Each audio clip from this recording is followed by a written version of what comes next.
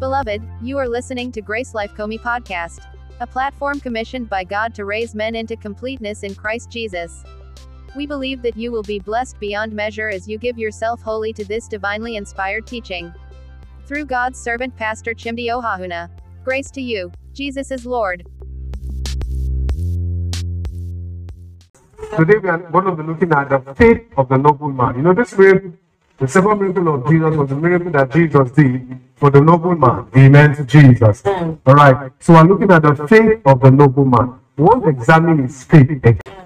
You know, when we started off, we understood that basically the people in Canaan of Galilee and even the Israelites back there, they operated with the point of contact faith. Amen. The sign faith.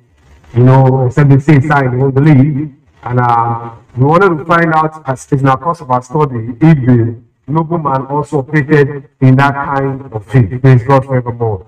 So today we're going to be looking at his particular faith. You know, we looked at the centurion's faith. We have not looked at the centurion's faith, but we're speaking in all of our studies. We understood that when the centurion operated in the kind of faith he operated in, oh, Jesus was like, I've never seen such kind of faith. Amen to Jesus. Praise God forevermore. Hallelujah to Jesus. All right, so we are going to be looking at this individual faith that in these healings. Praise God forevermore. We understood that in the first miracle of Jesus, it was actually Mary that had faith in Jesus. So the people were the guests at the feast and everybody in the feast were beneficiaries of the faith of Mary. I want to say that that's what we experience in church more often. The members are beneficiaries of the faith of the pastor. So Mary was likened to the man of God there, and the members were likened the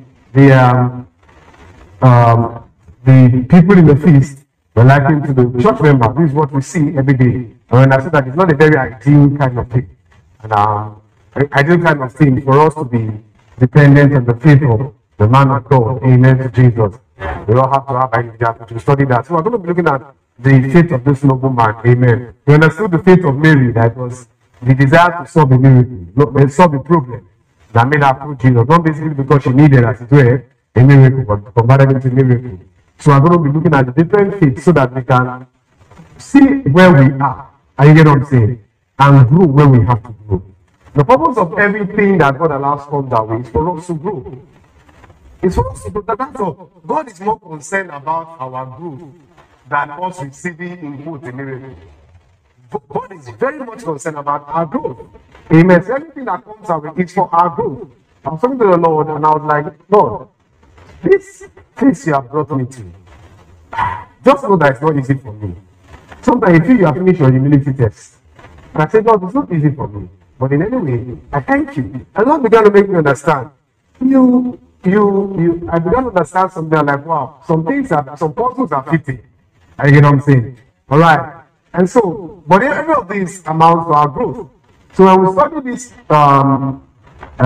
miracles of Jesus, let us see ourselves where we lie. You know, after studying the last study, I stopped that point of contact faith. You get what I'm saying? I was able to be, when I came, I say, God will do it for this, you do it for me. If you are around somebody that God has done it for, you are sure to get a miracle. But after that, I remember some days ago, when I was just in the farm, I was just saying, what God is said to do for me, eyes have not seen, ears have not heard, neither has He entered into the heart of man. What the Lord is said to me. That scripture became real to me last week. So that is my line of prayer now. It's not, God, what you are doing for my brother, you do for me. Or God has done a miracle for someone. No, what God is said to do for me. It has not been seen, it has not been heard, it has not been what? Conceived in the heart. I said, but it has been revealed by the Spirit. So, since it has been revealed by the Spirit, my job is to keep incubating and working with the Spirit. Praise God forevermore. To see the manifestation of what the Lord is sent to praise God forevermore. Hallelujah. Right, so looking at the faith of the noble man. Earlier on in this study, we understood that the noble man had faith that Jesus would heal his son. That's why he came. You get what I'm saying? Now, if he didn't have faith that Jesus would heal his son, he will not come.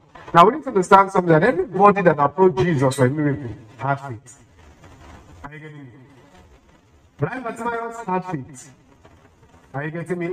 The woman with the issue of blood had faith. The nobleman had faith. The centurion had faith. Every person who approached Jesus for a miracle, they actually had what? Faith. So there was no faithless man approaching Jesus.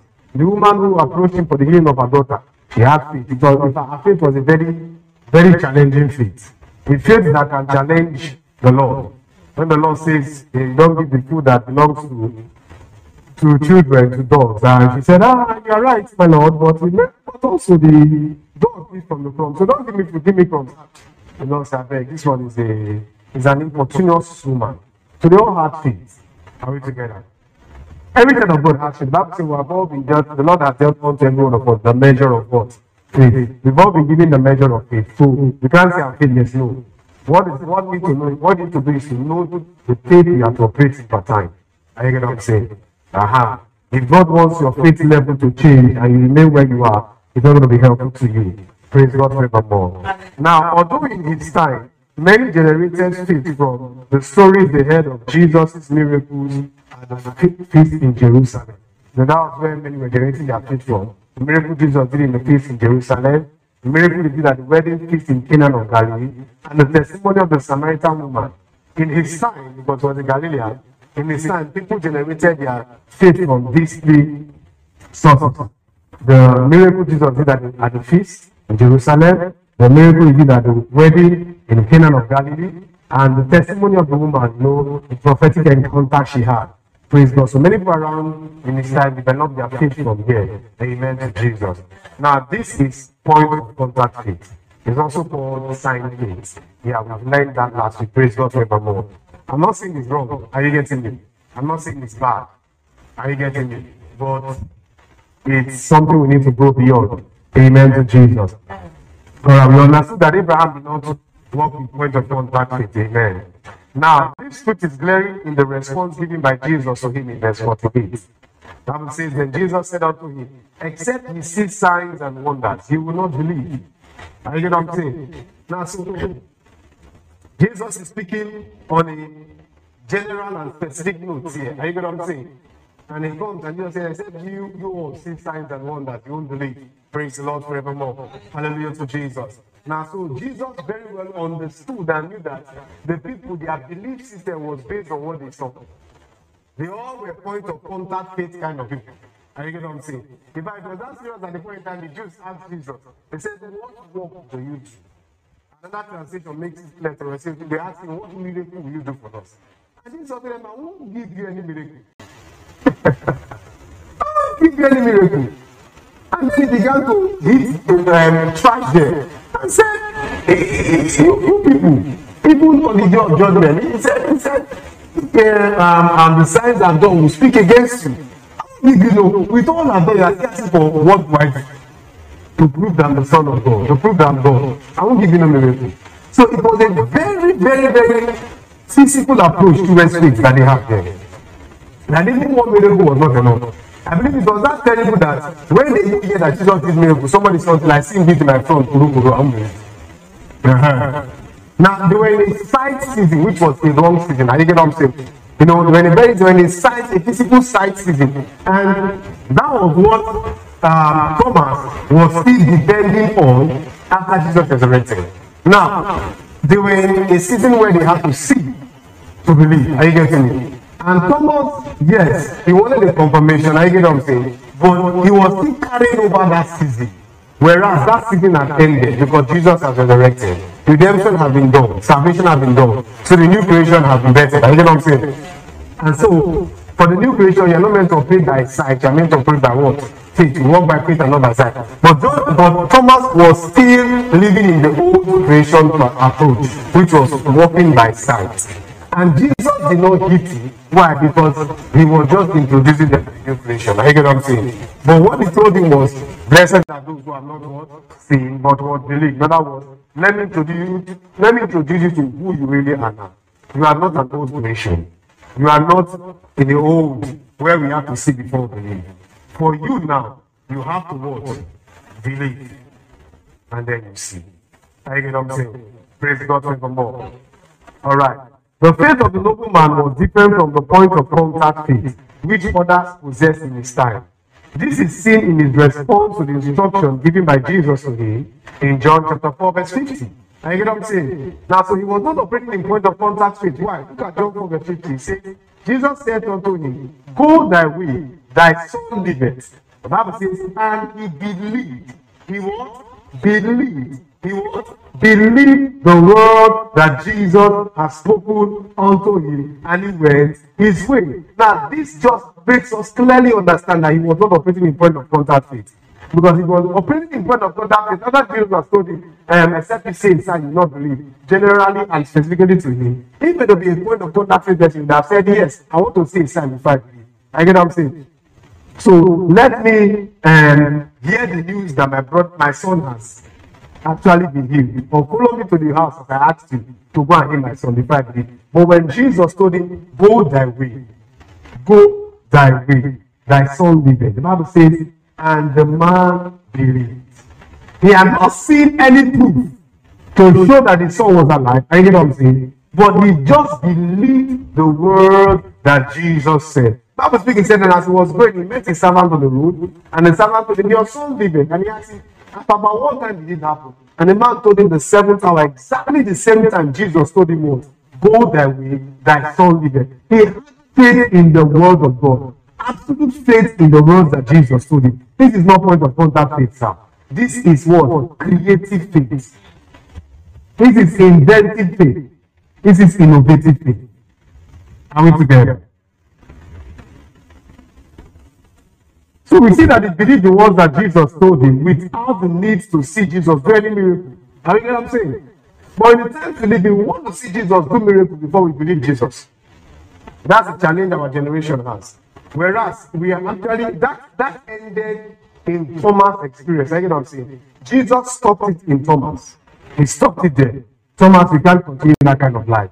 But it's so painful that even after Thomas learned his lesson, we, thousands of years after Thomas, have still not learned the lesson. And so we still want to see God do something before we believe God. He has to do something. So what differentiates us from the Jews that asked Jesus, what work do you do? And as Paul was speaking, he said the Jews seek a sign and the Greeks seek knowledge. But Jesus is for the wisdom and the power of God. Now, so as a new creation, we do not seek signs. We do not seek knowledge. What do we seek? We seek Jesus. And you get what I'm saying? Because we seek Jesus, we will have the fullness of signs and knowledge. We and his wisdom are working on us. But if we look at the church, we have a divided opinion in the church. We have a set of Christians who are sign seekers.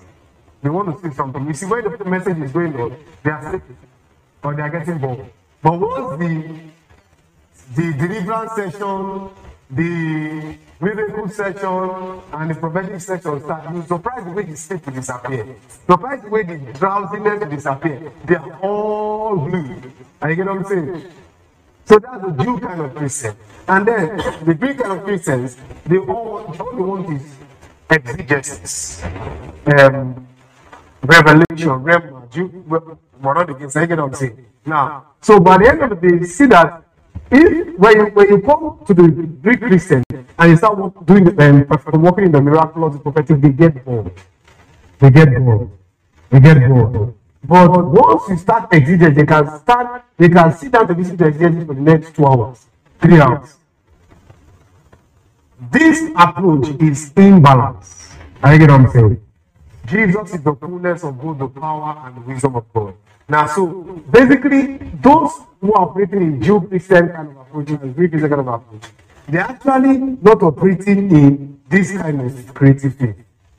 Because if you are operating in creative faith, you don't need to see a sign before you believe in God. I get what I'm saying? You don't need to hear an exegesis, a deep cutting exegesis, before you also do what?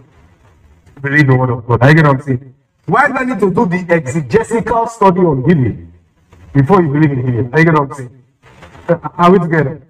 You need to do the analysis and before you believe in it. I remember I was listening to somebody and he was teaching on a topic, I think it was wonders of God or whatever, and he was writing on the board that doing many talking. And It's good, I'm not against it, but this kind of topic is not a theoretical topic. You know, we have theory in school and we have practicals. I was talking to a technician, and he told me he's in a technical school. He said, I'm not giving them a technical skills. And he said, it's ballsy. He said, but thank God he's a technician. He just he's doing his practical in his workshop. He said, but if you go there, they'll tell you transformer this, transformer that. China, he said, they just give you. He said, how they do it today? I said, are you kidding me? But they call it technical. I said, they call it technical school, but how they do it today? So that's a joke. I was really amazed to hear that. That technical school is doing theory. So why are you going to technical school?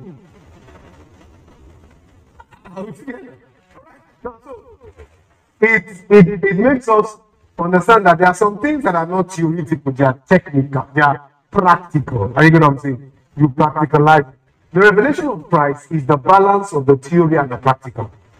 That's the revelation of Christ. And so if you are only looking for exegesis as a Greek Christian, you are only looking for a sign as a Jew Christian, you are actually not operating in the faith that God wants you to operate in. Are you get what I'm saying? Yeah, all right. Praise God forevermore. All right. So, in this noble man, we see a faith without signs and wonders. In this man, we see a faith without what? Signs and wonders. He didn't see any sign. He didn't see any wonder. Are you get what I'm saying? But he operated in the faith, in the creative, inventive, and innovative faith. The creative, inventive, and innovative faith is a faith that operates without seeing any sign or any wonder initially. Are we together? Praise Jesus forevermore. Amen. And this is one thing we need to understand seriously. We need to understand it seriously. That's one thing we need to really understand. You see, when God created the heaven, and when God created the earth, are we together? The Bible says the earth was without form, and it was void, and darkness was upon the what? Face of the deep. Now, so basically, God saw nothing that he could use to create what he had in his mind. Are you getting what I'm saying? There was no sign of life. Are you getting what I'm saying? Now, what was happening was that in that situation, what happened that the earth was submerged in water. We know that underneath the earth is water. In fact, I was watching a documentary and they're saying that we have begun to drain too much of the underneath water, under the earth, water underneath the earth. And we're draining so much of it. And we are getting to a situation where the oceans will start flooding their banks because we are over draining the water under the earth. It's affecting the oceans. And I was like, oh, that's wonderful. It's part of the end times. You will see drain the water and what we do. Amen. All right. And so the earth is underneath water. The abyss, they are water bodies that when you open up, that was open the time of Noah. The abyss opened up. And that flood is that kind of flood cannot come directly. The abyss opened up.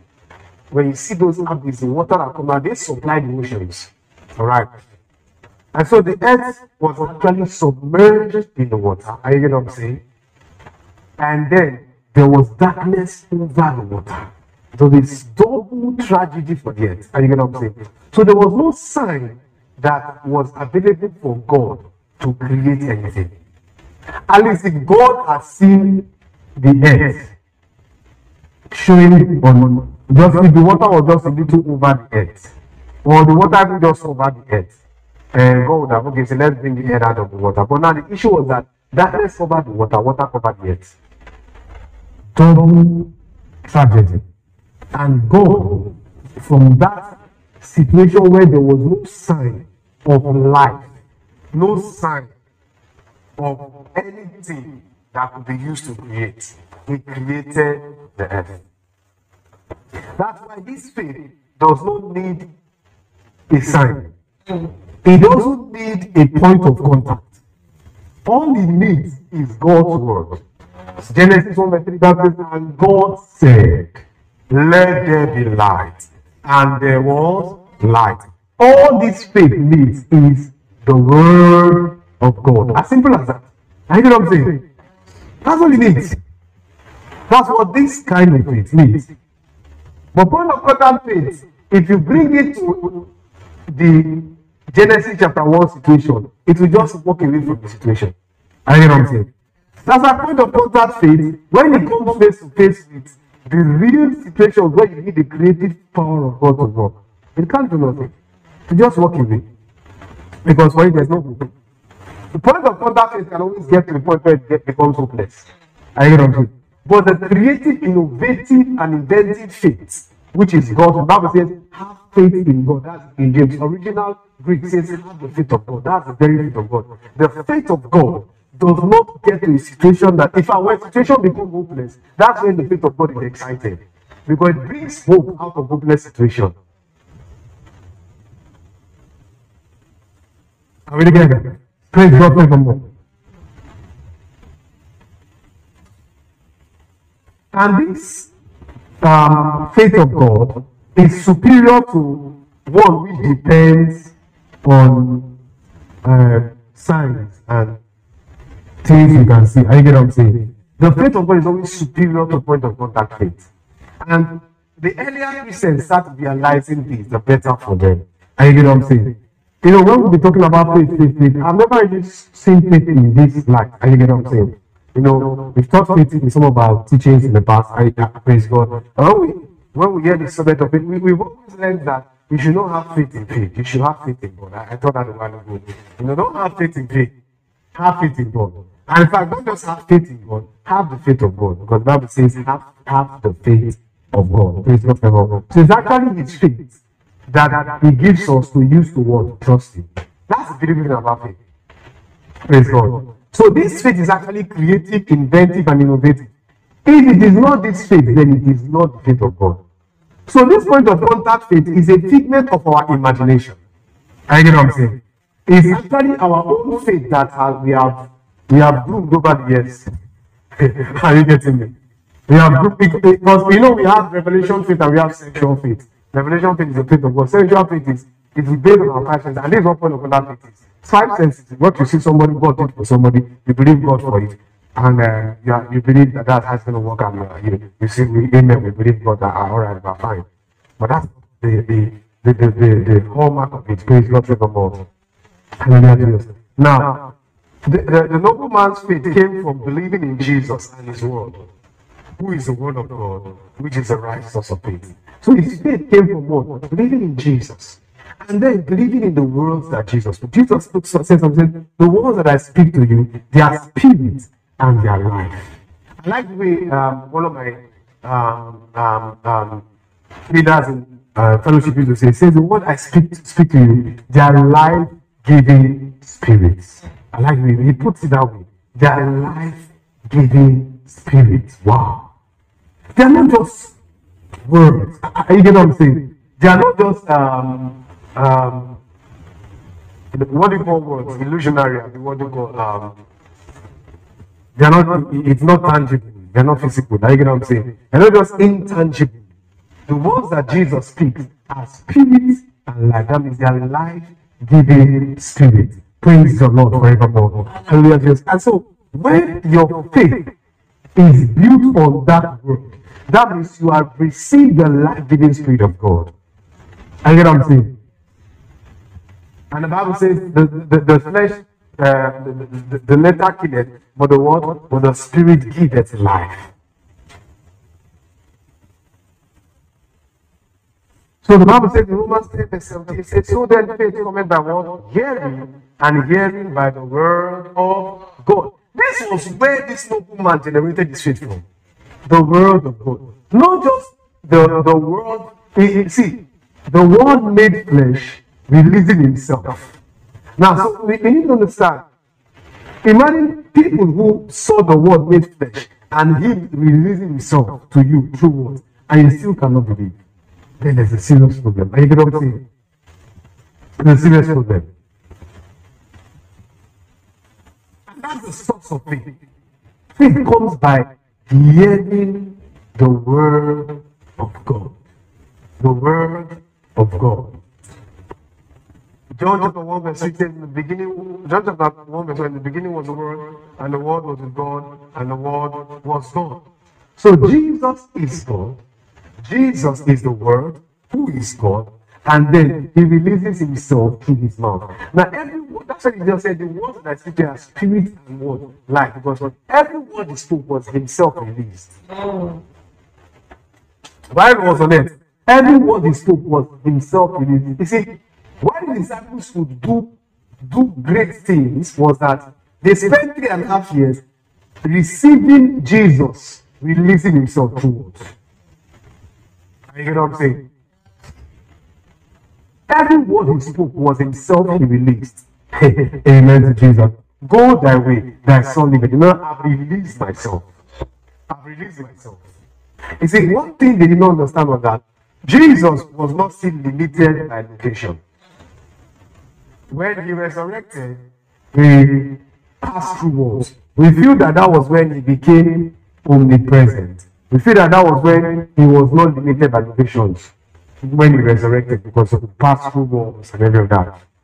That was not the time he actually became unlimited to walls. He was unlimited to walls from the beginning. It was unlimited from the beginning. Walls were not limited. Why? Because every time he spoke, he was releasing himself. So he speaks and he releases himself. The nobleman's son is at home sick. He speaks and he releases himself. And that moment, he himself goes and heals the nobleman's son. And they are good to go. So, in other words, he moved to live, he did a nomadic ministry. But if he didn't want to do a nomadic ministry, he could have still stayed in one point and still what? Release himself and perform miracles.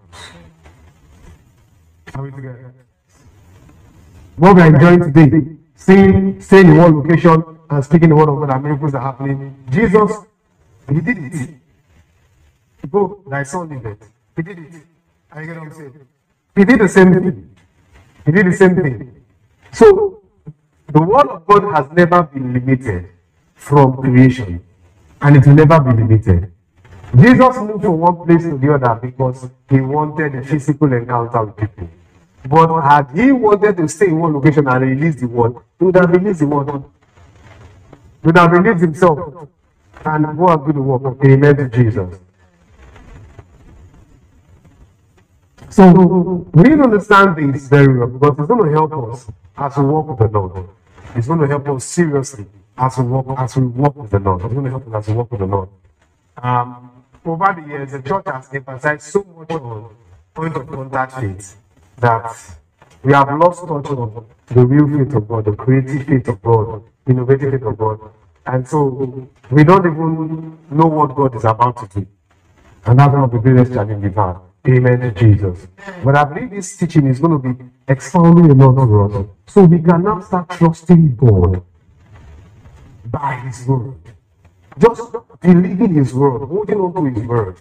And you get what I'm saying? Just holding on to His word. Holding on to His word. Just holding on to His word. Amen. Now, point of contact faith is also known as sign faith. I said that.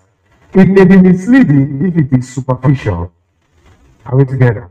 It may be misleading if it is superficial, shallow, and it's not grounded in a moral commitment to Jesus. You see,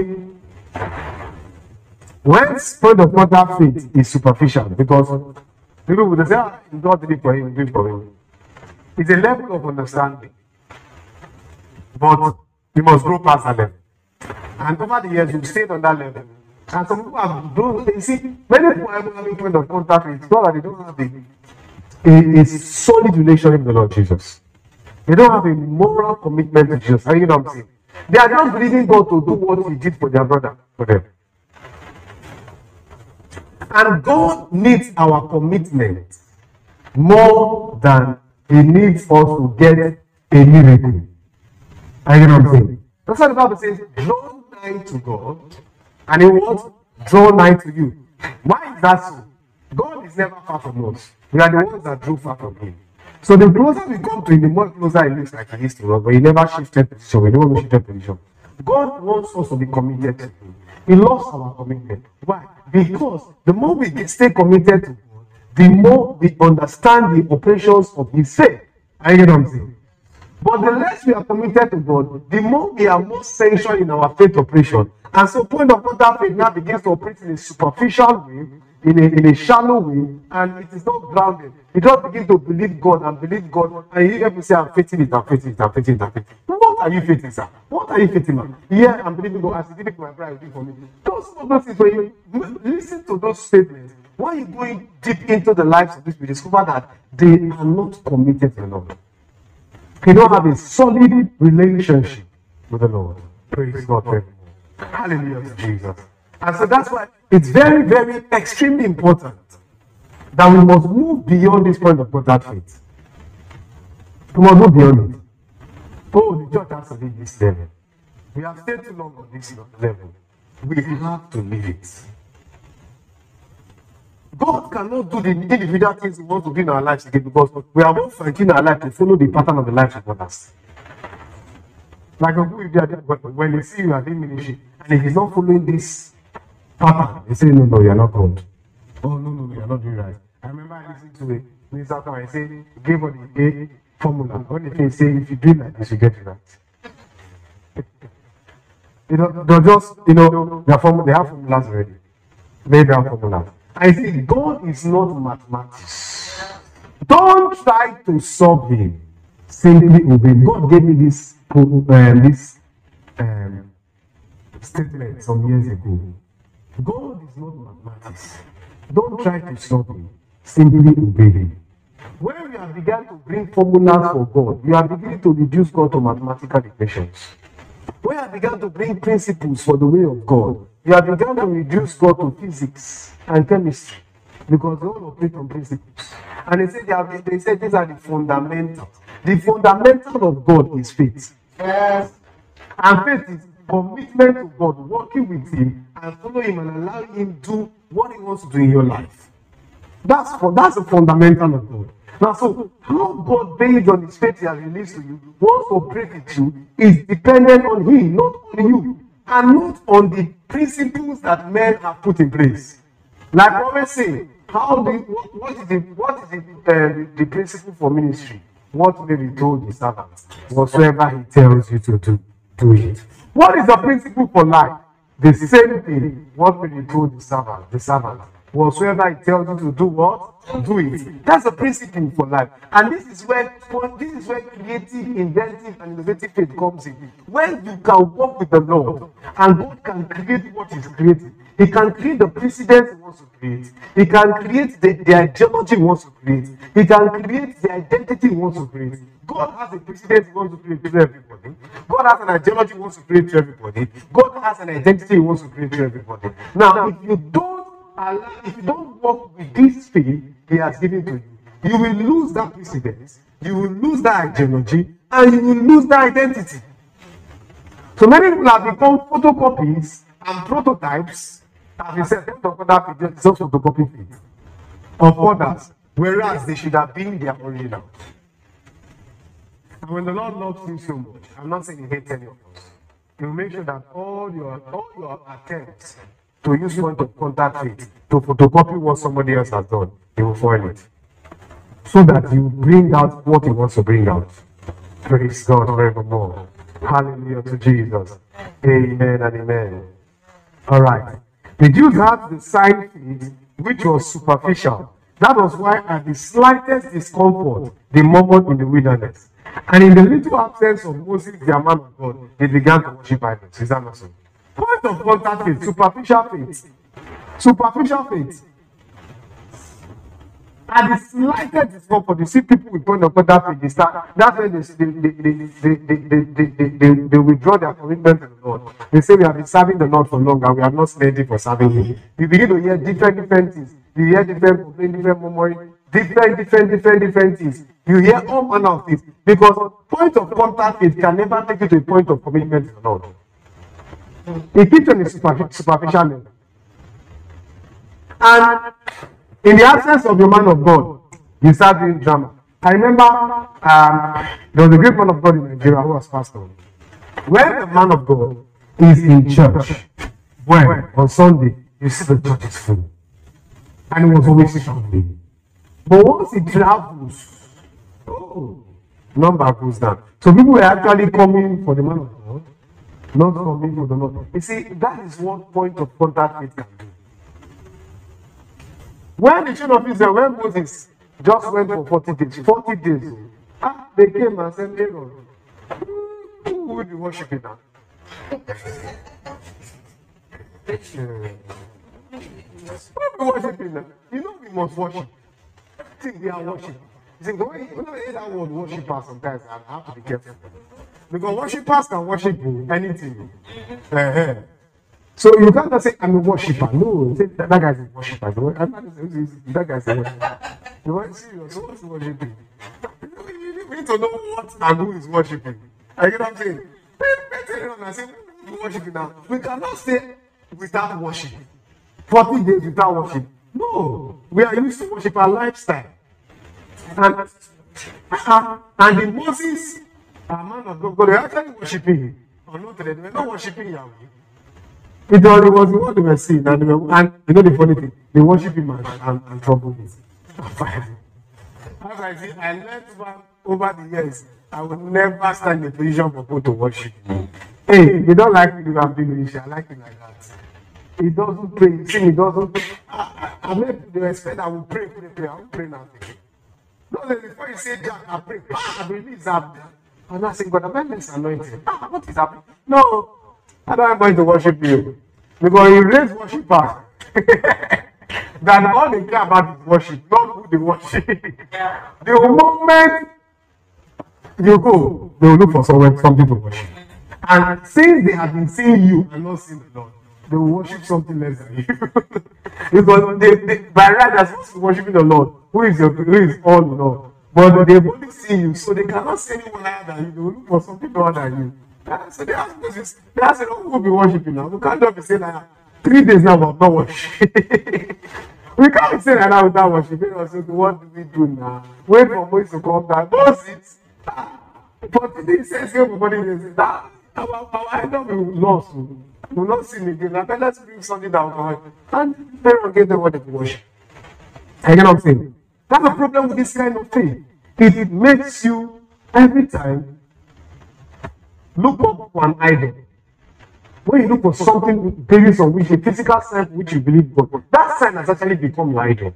That's what I've always said. I said many years ago, Lord taught us many years ago. Don't have faith in faith, have faith in God.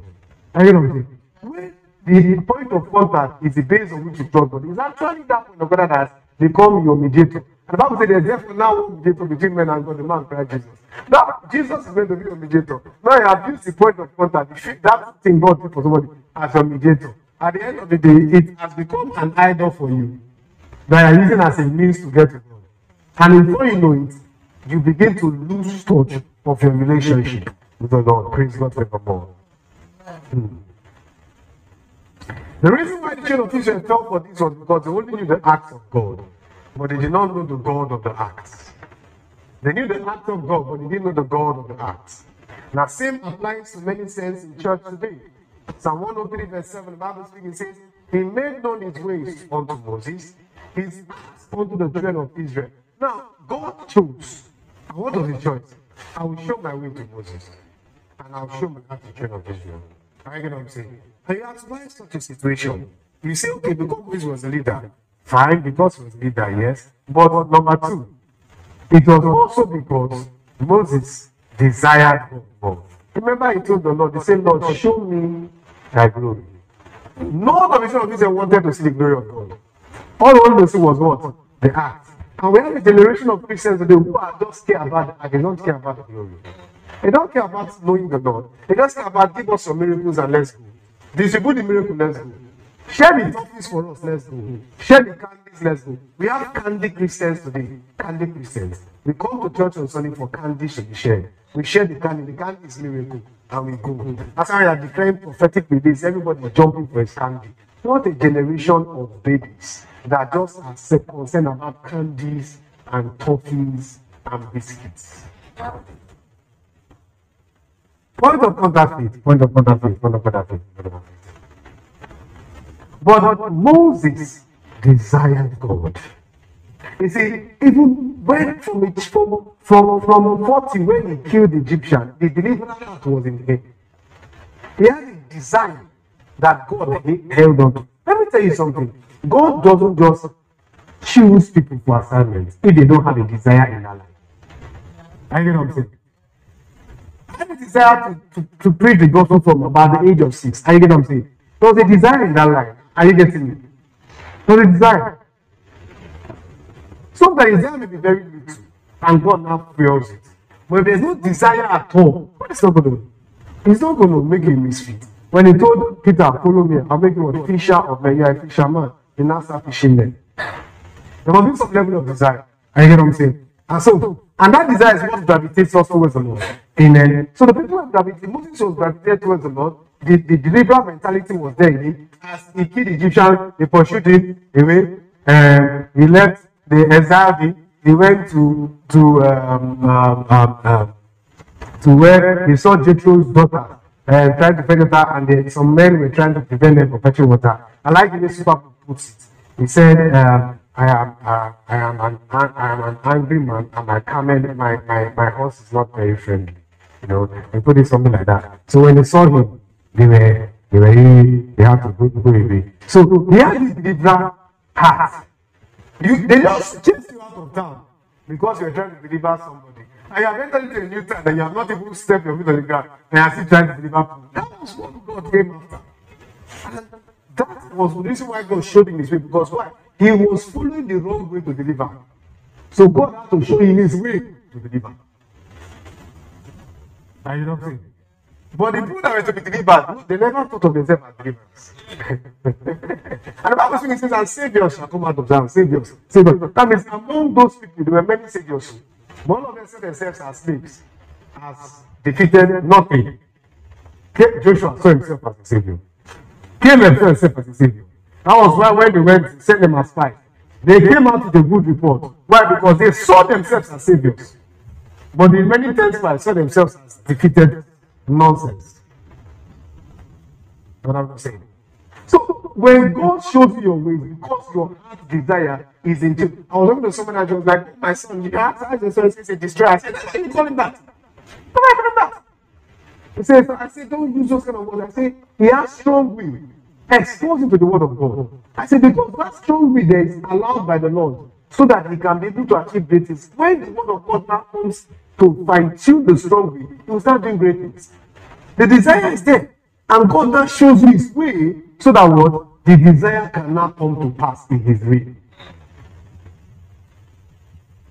So that's how we're supposed to attract to the word of God. Because the Bible says, and I told the woman, I said, foolishness is found in the heart of the child. But the rod of reproof brings what? Wisdom to the child. And that's how we're supposed to attract to the word of God, right? Because the Bible doesn't say foolishness is bound in the heart of the child. But David said, in sin, my mother conceived me, I was shaped in what? In iniquity. That's the nature of the fallen man. So, but we expose them to the word of God. So God shows them his way.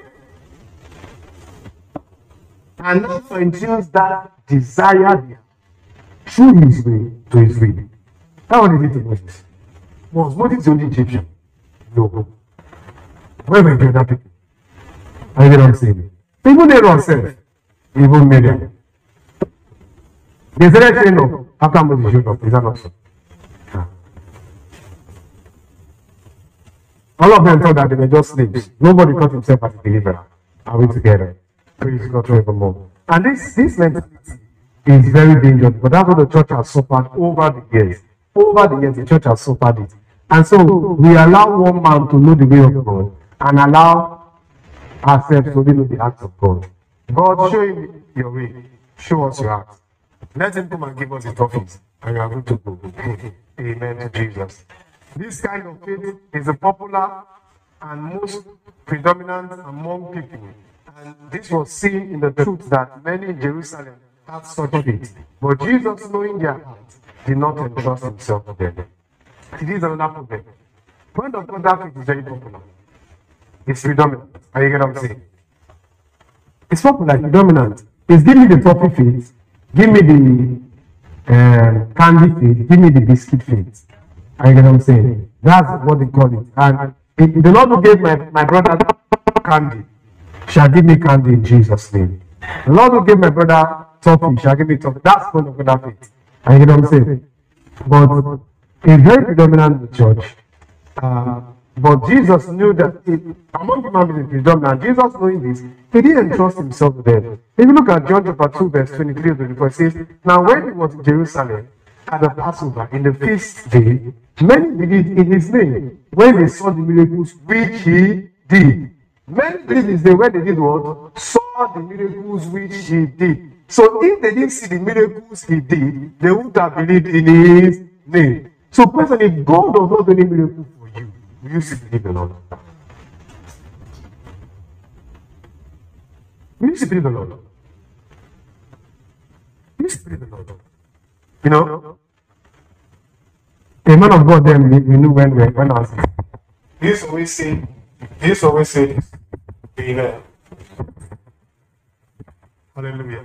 He used to always say, he said, if Jesus comes down now from heaven and says you, I'm faithful, what is it that in the Bible is a lie?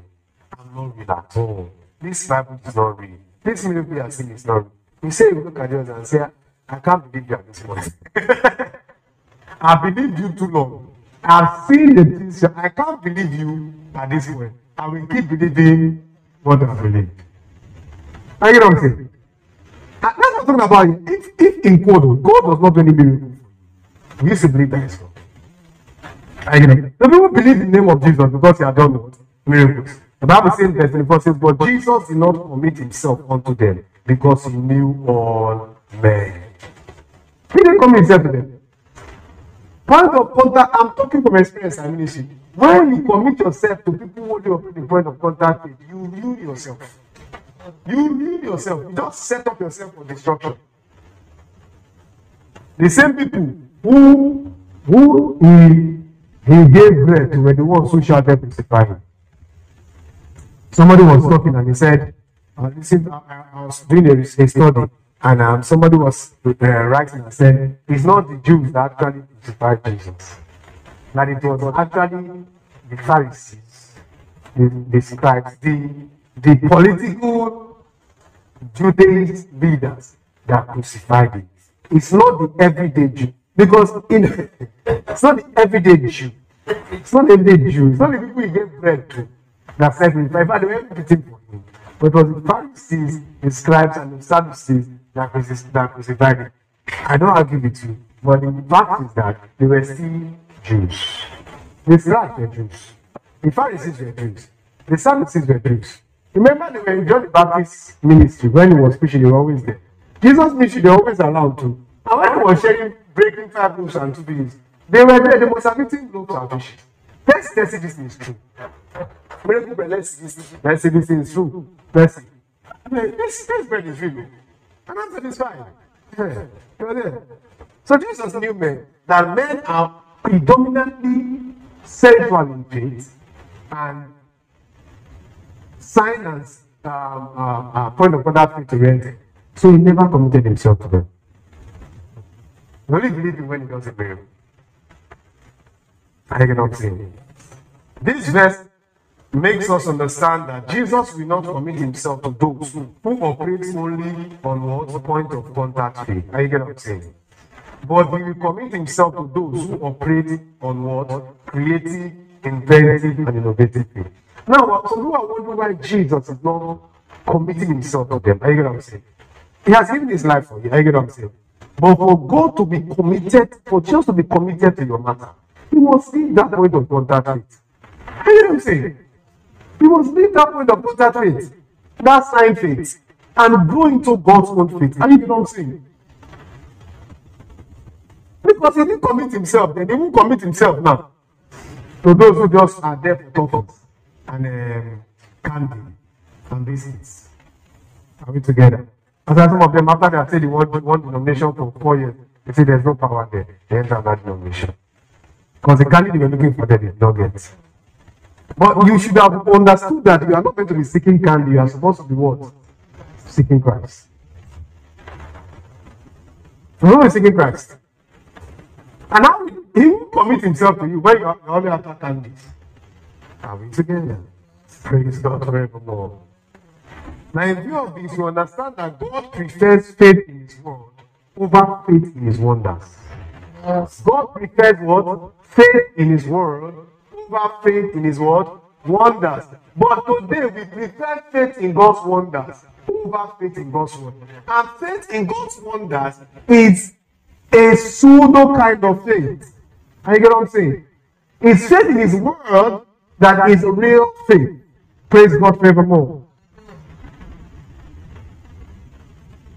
God may not always do wonders as we expect, but He has given, and we always give His word, which always does wonders. We must expect the word. So we should not expect wonders every day. We should rather expect the word of God every day, which does wonders every day. So where we are missing it in church is that we have been expecting wonders. We have been expecting miracles. We have not been expecting the word. Psalm 107 verse 20. He sent forth His word, and His word healed them and delivered them from their destruction. So while we have been expecting wonders, we have not been receiving the word, and we have not been seeing the wonders. But if we can expect the word, we will receive the word, and the word will work wonders in us. So we must wake up to this creative faith. It's the faith that expects the word.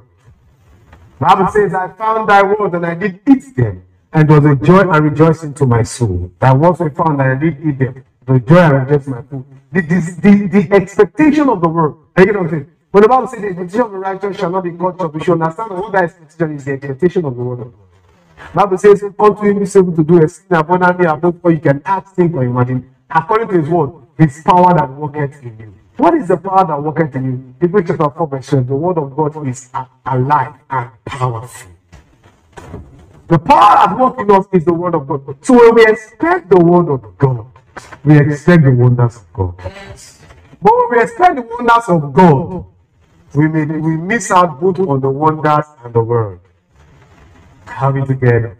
Praise God. I said, for a while, I just reading Psalms. I don't know where to read now, so I'm reading Psalms. I get what I'm saying.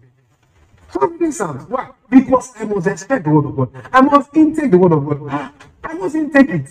Praise God forevermore. Hallelujah to Jesus. One reason why God prefers creative faith is that it makes the believer continuously learn how to receive, perceive, and metabolize the word of God. That's the reason why God prefers creative faith. Why? It makes the believer, it makes the saint continuously learn how to see, because we keep learning how to receive God's word. I get what I'm saying? We keep learning how to receive. You see, I've been teaching for at least over 2 decades by the grace of God, and I'm still learning. I'm still learning. You know what I'm saying? We need to learn how to receive the word of God. We have to continuously learn how to receive the word of God, how to perceive the word of God, and how to metabolize it, how to digest it. You know what I'm saying? How to digest it. So that words were found, and I did what eat them. That is the receiving. You get what I'm saying? And it was the me a joy and rejoicing of myself. That is the metabolizing, where you now digest the word. You know, Joshua 1 verse 8, this book of the law shall not depart out of thy mouth, for thou shalt meditate upon it, thou shalt have God upon it. But then you shall not observe to do all that is written in it, and then you shall not make thy way prosperous, and then you shall not have what good success. You don't only have to receive the word, you must digest it. You must metabolize it. Praise God forevermore. Hallelujah to Jesus. Glory to God forevermore. John, the beloved, chose to record this particular miracle because it demonstrated that Jesus, who is the Word of God, had the power to heal a dying child 20 miles away. And he still has the power to do the same for all who believe in him. Believe in the Word. Believe in Jesus. Not in the miracle he does. Believe in him. And a child that was 20 miles away was healed. Your problem cannot be too far for Jesus to reach out when you believe in him. This is the faith that all believers should practice. That faith says, although we may not see it visibly, we must trust God to do it. This is the faith we must practice. This is what the nobleman practiced. And this, he was not born again. but he was already having a taste of the new creation kind of faith. What about we that are born again? It's an insult to us to still keep living below this kind of faith. When men who did not have the covenant we have enjoyed this kind of faith. Amen to Jesus. Can I get questions?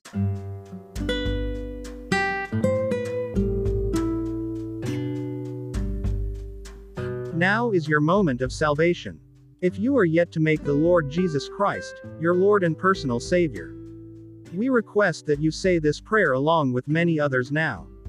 Say these words: Lord Jesus, I am a sinner. I repent of my sins, and ask that you forgive my sins. I believe that you shed your blood on the cross, died for my sins, and rose again in the third day. Today, I invite you into my life today. Wash me by your blood, make me your own, until eternity be my Lord and personal Savior. Thank you, Lord Jesus. In Jesus' precious name.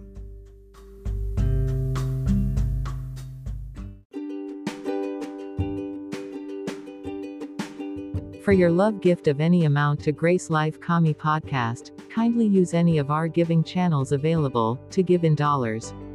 You can send to Universal Merchant Bank Ghana. Account number 033-154-551-2013. Swift code MBGHGHAC. To give in cedis. Universal Merchant Bank Ghana. You can send to account number 033-254-551-2017. To give in Naira, you can send to Ecobank Nigeria. Account number 554-102-0592. Also, for further enquiries, you can call us on +233-54-594-7132. Or send us an email via chimdiohahunaministry@gmail.com. Today, remain ever blessed.